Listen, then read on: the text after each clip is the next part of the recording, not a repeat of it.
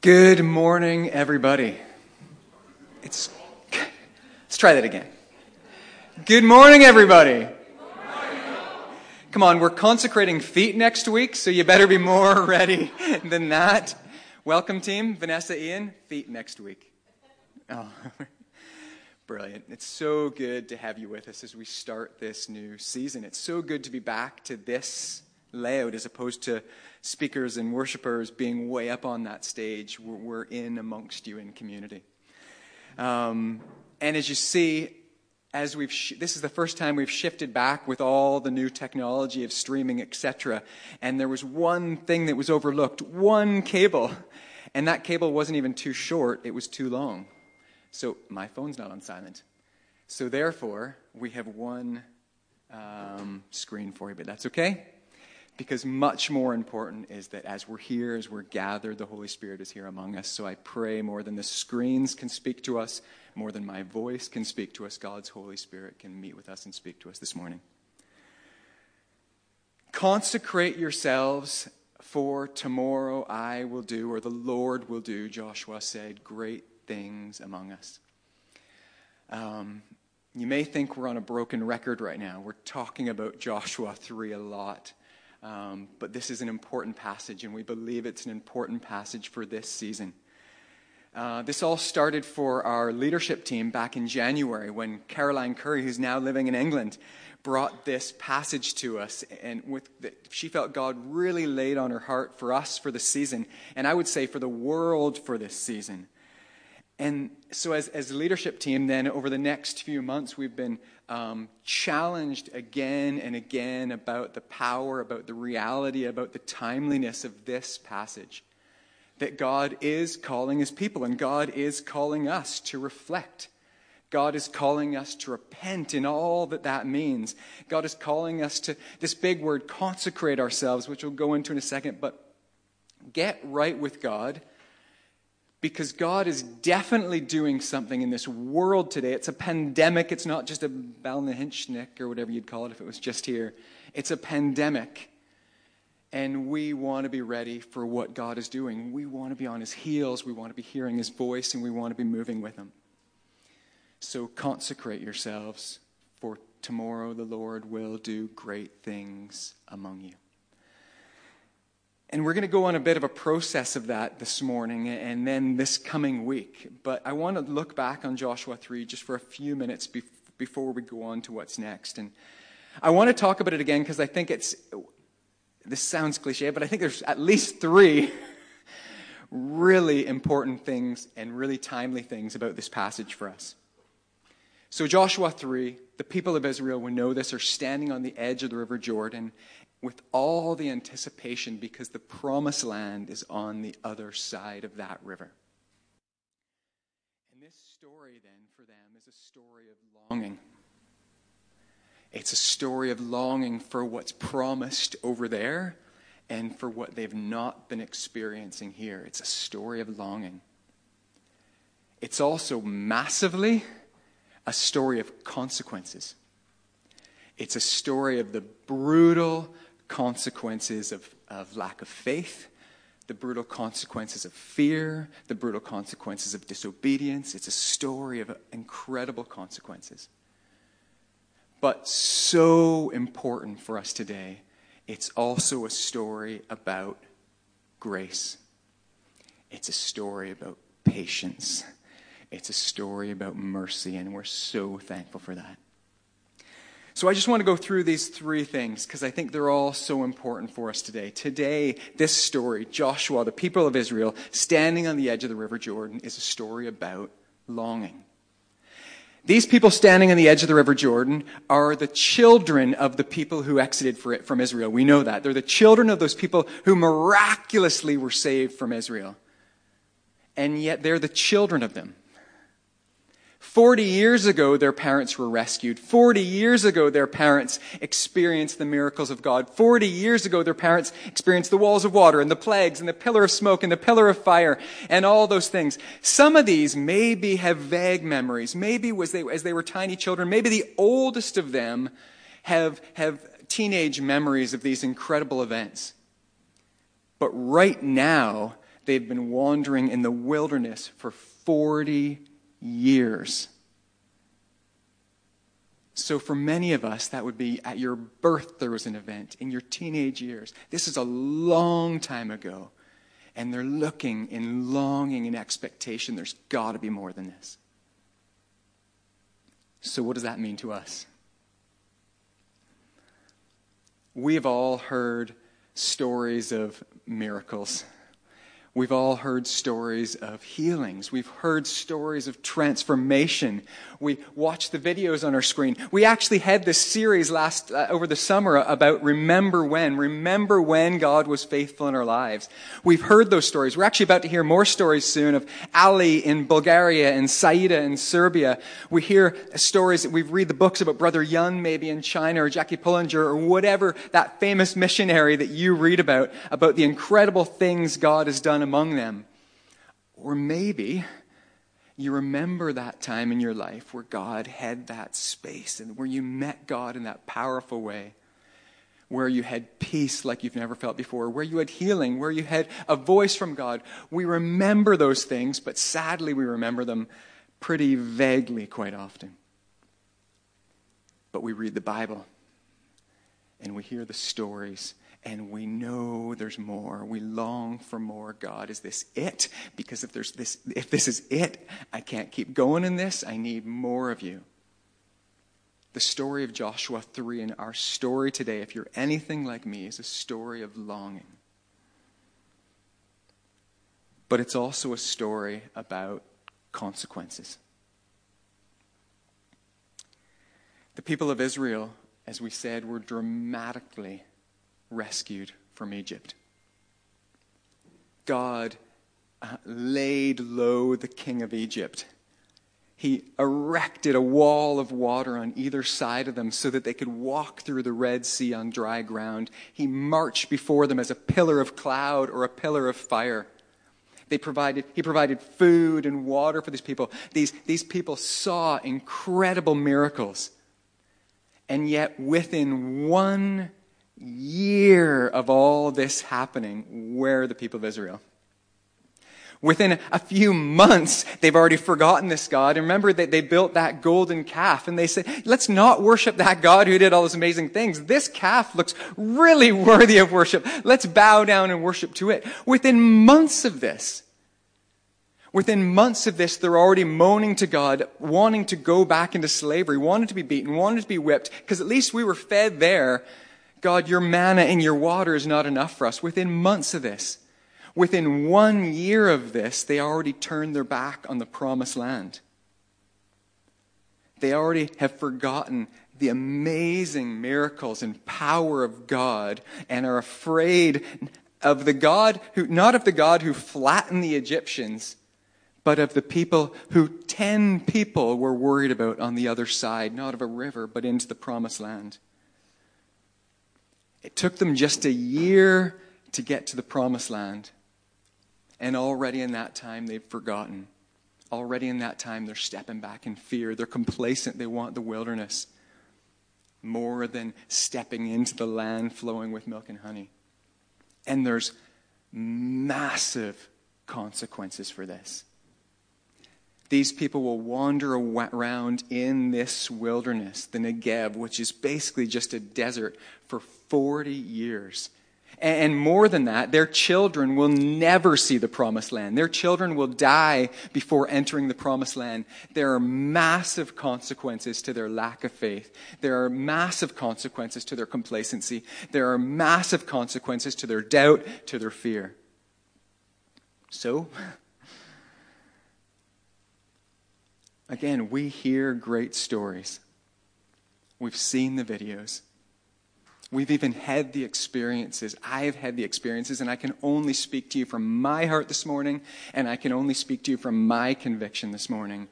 But I've had the experiences where I've seen God work powerfully when I've stepped into what He's had, and I've seen Him move in people's lives, and I've seen people saved and healed in life, and I've known peace and transformation.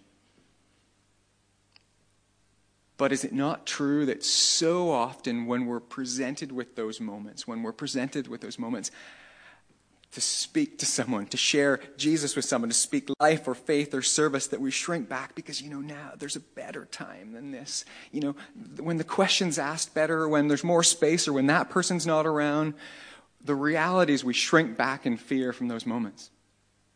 Or I had a situation this week that I was really convicted of and stepped into. But so often, we have that prompting when I need to pray for this person. There's a serious need in this person's life. Health, poverty, peace, fear, whatever. There's a serious need in this person's life. And I could pray for them because I believe God moves now. But would it be awkward if I stepped into that? Would they think I'm shoving the Bible down their throat? Would there be a better time? Would there be a better place? And so we pull back, and instead of praying with them, we pray, I'll pray for you. Or we don't even say that. We just pray for them. Or maybe that foundational thing. How many of us are convicted on a regular basis that we know we need to take that space in our morning or in our noon or in our night to stop and to pause and to wait and to read and to just let God do business with us? But there's always something that fills our mornings and our noons and our nights.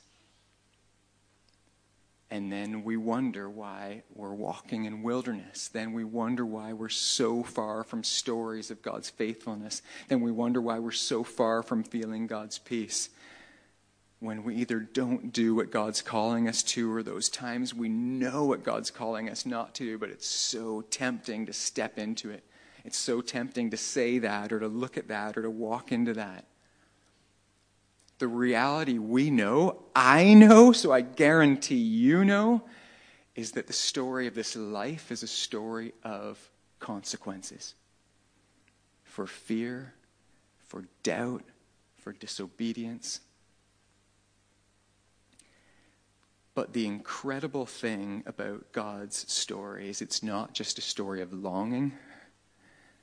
It's not just a story of consequences, although it is, and sometimes brutal consequences on the children of Israel. This story of Joshua 3, and I pray our story for us, is also massively a story about grace. When you read about the Israelites in the Old Testament, I love the Bible because it's such a raw and brutal book. And when you read about the Israelites in the Old Testament, do you ever think, God, how did you possibly put up with these people? How are you possibly patient with these people? How do you possibly still call these people your people and still hold out these promises for them? God drew and spoke Abraham out of the land of Ur and called them into Canaan. But in one of Abraham's first chances to live for him and to stand in faith, first he flees to Egypt to get away from famine. And then he puts his wife basically in front of the bus and says, she's not my wife, she's my sister, so you can do whatever you want to do to her because I just want to be safe here. And twice he does this. God's man is so fearful that he literally possibly lays his wife's life down so he can live. But there's grace. Even though his son does the exact same thing with his wife, they're not a great people. And even though his son, so then Isaac did that, but also Jacob. What do we know Jacob for? Jacob tricked his brother and then lied to his father to steal his inheritance. That's the 3 generations of God's promise. God, how do you put up with those people? And those are the highlights amongst so many other. And then they're rescued by Moses. And what do they start doing? Moaning, complaining, building a golden calf to worship. God, how are you gracious? How are you compassionate with these people? And as I read through the Old Testament, I suppose 2 thoughts readily come to my mind. One is, God, I would have killed them. I want to strangle them. I can't believe this is happening. But the other thought I grab onto, and I love it with the disciples too, is God, thank you. thank you so much that you have these stories, that this is the history of your people, because I know that I am just like them. God, thank you for your grace. Thank you for your grace.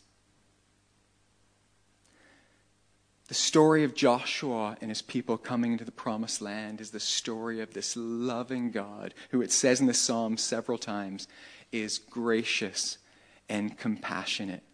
He is slow to anger and he is full of unfailing love. It's a story of longing. And I believe it's true for me and for you. I want more of this. I read the promises that are more of this. I've heard the stories that are more of this. It's a story of consequences. And I guarantee you can think of the times in your life, as I could, that you didn't step in, or you stepped back, or you went when you shouldn't have. And you know that you live in the consequences of that. We don't see the fullness of the reality of God anywhere near as much as we would love to. And it's a story about grace. And it's on the back of all that beautiful reality that the leadership sat with this story this year and had this conviction that we need to call the church, just like Joshua called the children of Israel, consecrate yourselves, for tomorrow the Lord will do amazing things among you. So what does that mean?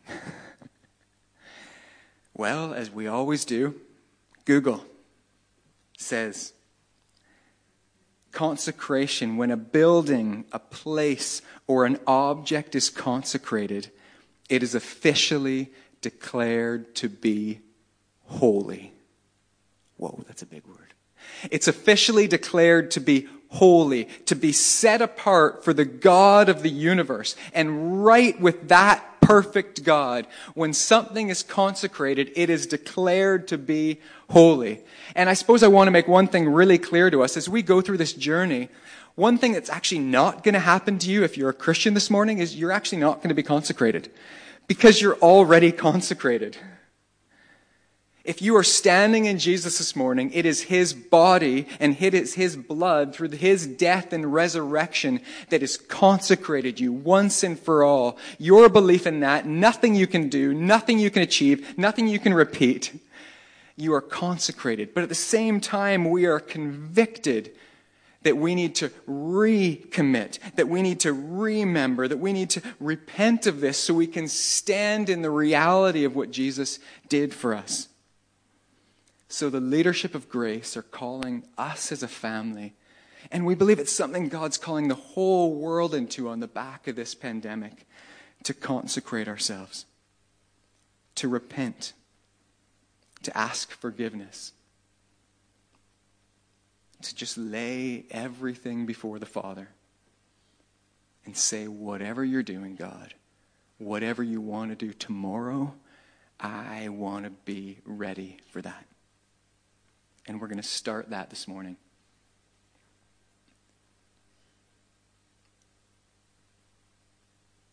And I suppose I want to say as well, this is a journey. This is not a tick box. And whatever God does after this is not a tick box either. And as Joshua said to the people, consecrate yourselves, for tomorrow the Lord will do amazing things among you. Today, and what we do today and this week is us responding to God. But tomorrow is the Lord's business. That weight is not on your shoulders, and it's not on my shoulders.